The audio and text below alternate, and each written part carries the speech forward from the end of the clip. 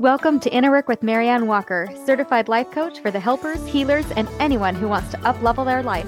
Life is what you make it, and here we make life pretty great. Come on in. Well, hello and welcome back.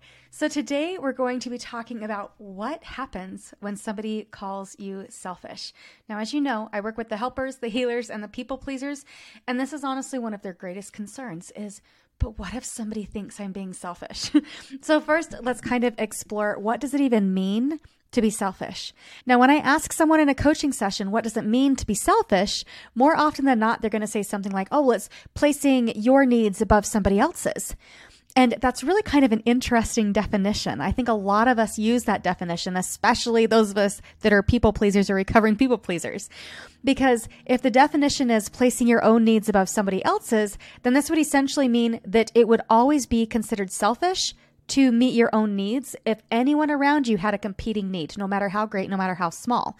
That you would be selfish if you prioritized self, even if that meant negative consequences for you. So one of the main ideas that I coach on around this idea of being perceived as selfish is that your needs are at least as valid as the next person's. It is okay to have your needs met. And it's not only okay, but it's actually imperative that you work to have your own needs met if you actually desire to have your relationships be long-lasting and sustainable for you.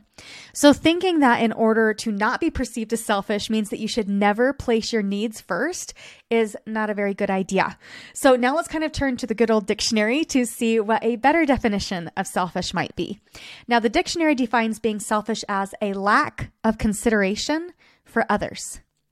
Now, again, I work with the helpers, the healers, and the people pleasers, and it is so interesting that this really is such a great and significant concern for this population. Because going off of this definition, that it's having a lack of consideration for others, then this population actually, in my mind, contains the least selfish people that I know. Because they're highly sensitive to other people's wants and desires. They're highly attuned to what their needs are. And because they're so highly attuned to what other people might be needing, it is really hard for them to not be considerate. So they're actually working really hard to be considerate of others while also maintaining self. And it's kind of this balancing act there. So being selfish is not actually a problem at all for this population. So let me just get that out of the way. If you're wondering if you are the one who might be selfish in this relationship, if you're the one having those questions and wondering, is it me? Is it me? Am I being selfish? You're probably not the one who's being selfish. Selfish people, they never even consider the idea that they're being selfish because honestly, they feel entitled to whatever it is that they are seeking. They don't even ever question if it's being selfish. So no, you're probably not being selfish, even if someone calls you selfish. So imagine for a moment a situation where someone has asked you for your help or your support, and for whatever reason you were unable to help. So maybe you were unable to help due to time constraints or your own mental load or your energy level or whatever it is. But you, the one who usually jumps in first to go and help other people, and you actually tell everybody else yes, you have to actually say no to somebody that you usually say yes to. And maybe when you do that for the first time, maybe they do call you selfish. And they might not use those exact words, but the sentiment is still there. So for example, they might say, oh, I see who comes first in your world, and it's not others. I see where I stand on your list of priorities. I guess you only give to get gain. Fine, you do you. You usually do. Oh, and here I thought we were in this together, but clearly we are not. Or they even might just say, oh, I see how it is. Now, if you are a recovering people pleaser like me, those comments sting. They really hurt deeply. And our natural tendency is to want to change our plans to accommodate the one who is saying those hurtful things.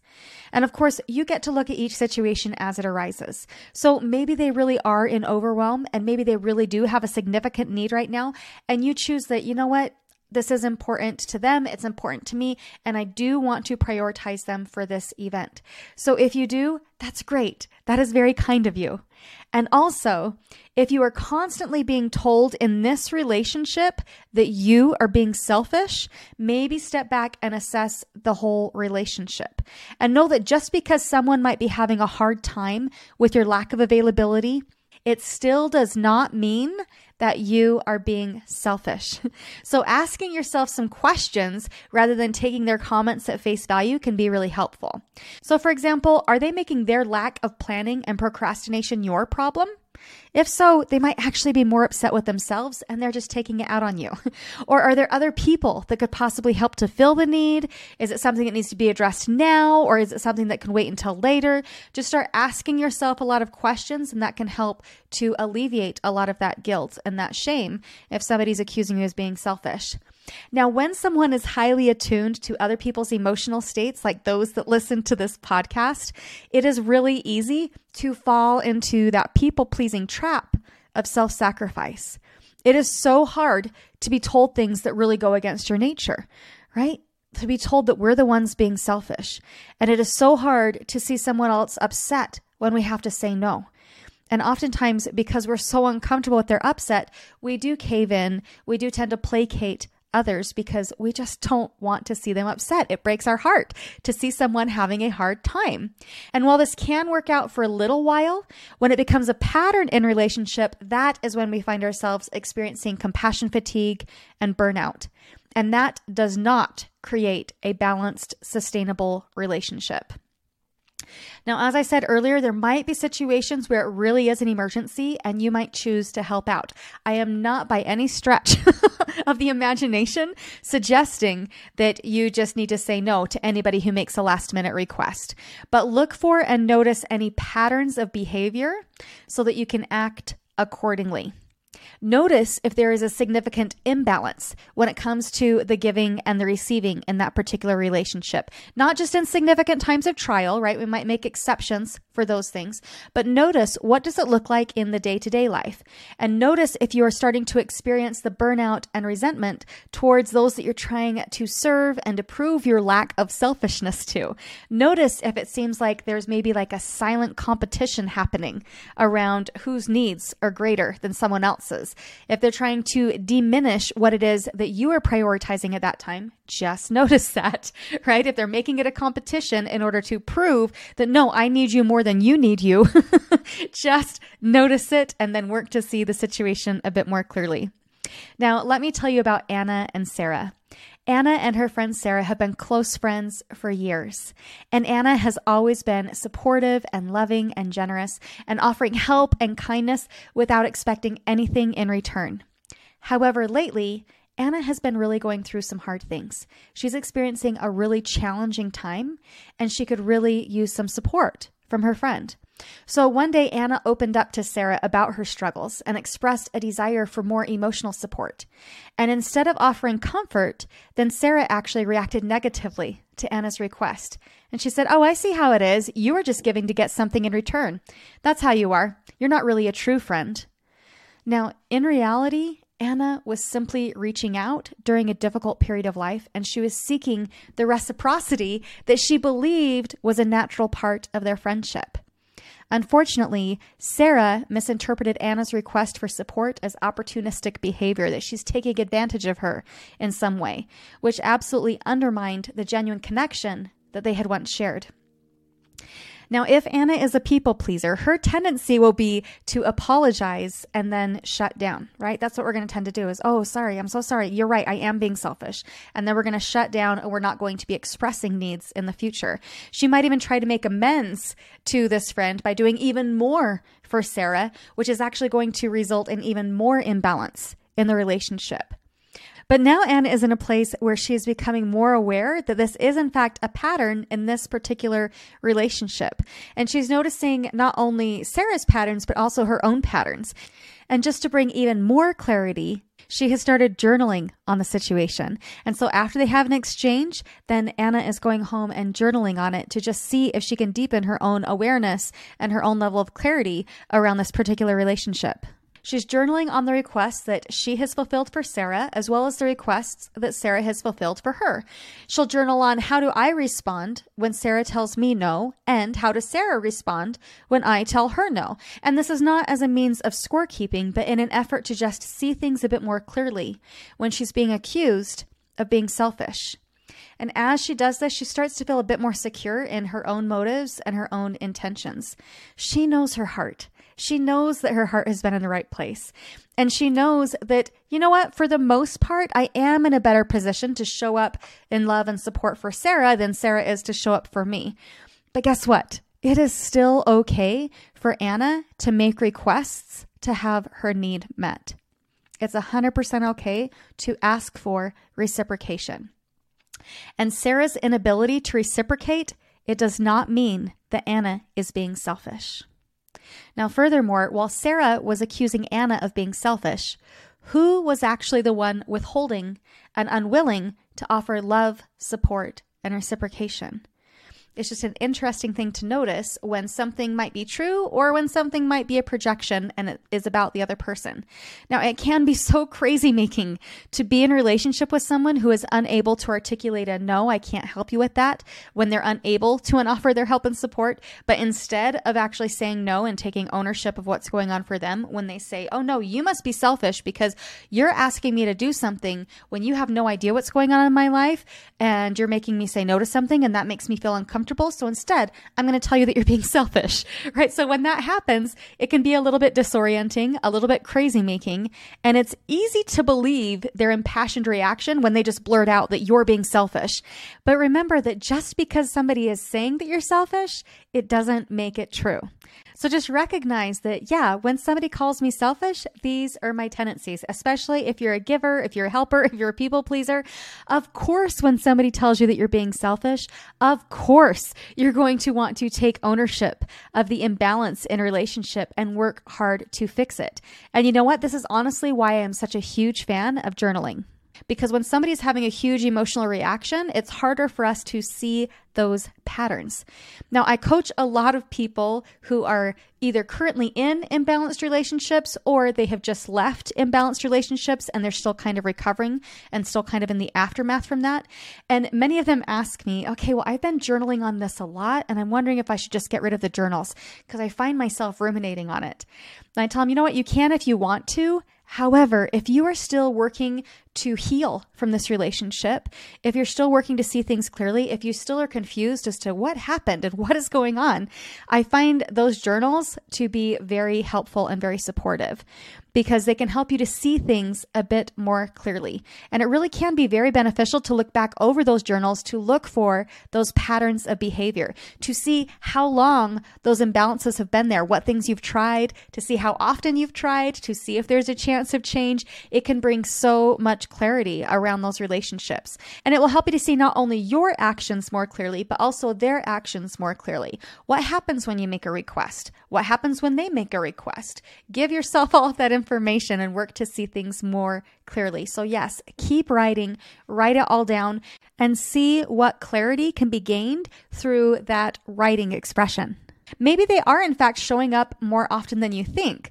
But as I said, it's hard to see things out of that one particular heated situation when emotions are heightened. It can make it harder to see those things. So journal on it so you can see, okay, guess what? Like for the most part, yes, they're showing up for me.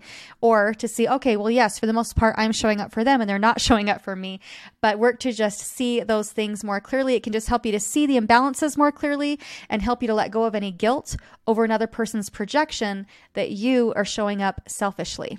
So to help you with this, I want to share with you 3 tips to help you to self-assess when you're worried that you are the one who's being selfish. So tip number 1, reflect. Reflect on the current situation and what is going on there, and reflect on your other exchanges with this person as a whole. Was this an off time for either of you? Was this just something in the heat of the moment? Or is this a pattern of behavior? Kind of zoom out a little bit and see what kind of clarity you can find through that reflection. And it might also be helpful to reflect on recent situations where you felt the need to express your desires or maybe set a boundary, right? So you're either making a request or you're stating a boundary that I'm sorry, I can't fulfill a request, but just kind of notice what happens when I say no and what happens when they say no and what happens.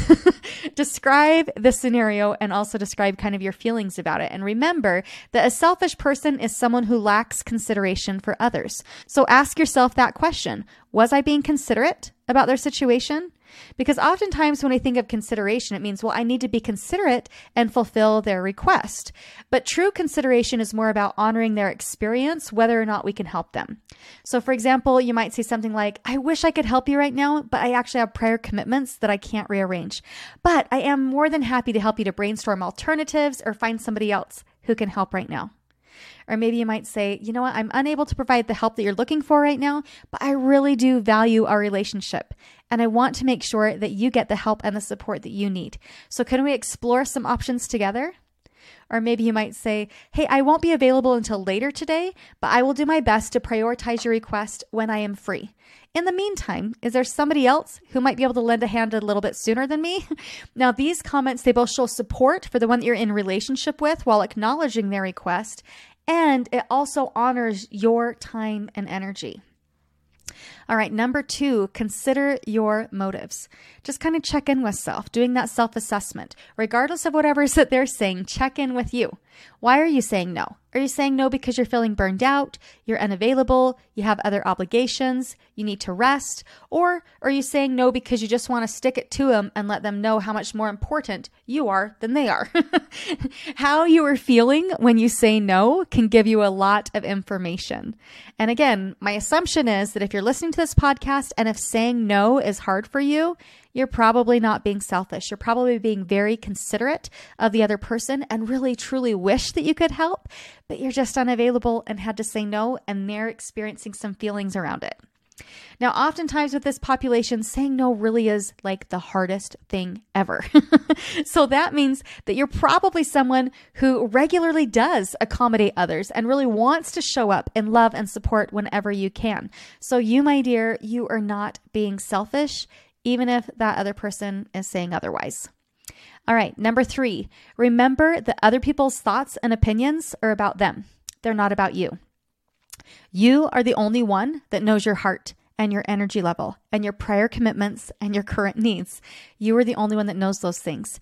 And I get it. It can be really hard when someone is upset with you or if they're implying that you're being selfish, especially when it is someone that you have invested so much love and time and energy into. That can really hurt. So here are some thoughts to help you to shift your energy around that, to remind you of your own heart and your own intent. Okay, here we go. Okay, I am someone that loves and serves as I am able, and I love that about me.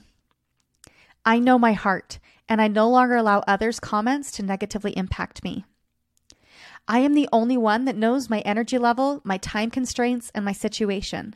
I am the only one that knows what I can and cannot take on right now. Honoring my needs is not selfish. It contributes positively to my relationships as well as to my overall happiness. I choose to prioritize my own needs without guilt, knowing that it actually makes me more resilient and empowered and helps me to show up better in a relationship. And I have saved my favorite thought for last. My favorite one is, my wants and wishes are at least as valid as theirs. And I'm going to read that one again because it is a big one. So yes, there are times where one person's need might be more pressing than the others. And in general, your wants, wishes, and desires are at least as valid as the next person's.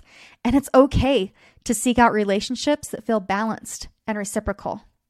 I've said it multiple times on this podcast, but I'm saying it again. I think it is pretty safe to say that if you are listening to this podcast, you are not being selfish. It is okay to ask to have your needs met. And it is okay to say no when you're unable to fulfill somebody's request. And that does not mean you're being selfish. It's really interesting that it's those who constantly love and serve and support that they're often the most afraid of being seen as selfish, when really the struggle lies in the concern for others' perceptions of our selfishness. And just because they might think that you're being selfish when you tell them no, it doesn't mean that you are. And as a side note, there may be people in your life that won't like it when you tell them no. And they might even heavily imply that you are acting selfishly. And sometimes this is done because they are emotionally immature and they actually don't know how to handle it when somebody tells them no. And other times it might be said in an attempt to manipulate you into either not asking for reciprocation or into giving even more into the relationship than you're currently able, but only you get to decide that, and really zooming out and taking time to become that observer of behavior and look for those patterns and see what comes up for you can give you that information to let you know, how do I want to navigate this relationship and what is coming up for me? Now, when you find yourself wondering if you were the one manipulating things, self-reflect. Look at your own motives, look at how you have traditionally shown up, and recognize the subjective nature of other people's opinions of us, especially if they're feeling overwhelmed themselves. And remember that asserting your own needs, it is not a selfish act, but it is actually a necessary step towards creating sustainable relationships. This means that if you value the relationship, it is actually vital to create balance and honor your own needs. So to all of the empathetic hearts tuning in, remember that your needs are valid. Your heart is known only to you. And choosing self-prioritization is a step towards a more balanced and fulfilling life. Now, as always, if this resonates with you and you would like more support, come and work with me. I would love to work with you. I'm currently offering 6-week packages, and I think that you will be amazed at how much we can accomplish in 6 weeks together. And if you have enjoyed this episode, please leave me a review or share it with a friend. It really does help me to share this message with others and support them on their individual journeys. So I hope you have a great week, you beautiful selfless souls, and let's talk soon. All right, bye now. If you have experienced personal benefit just by listening to this podcast, just imagine how much more growth you could experience by working with me one-on-one. Apply to work with me now by going to mariannewalker.life. I'll see you there.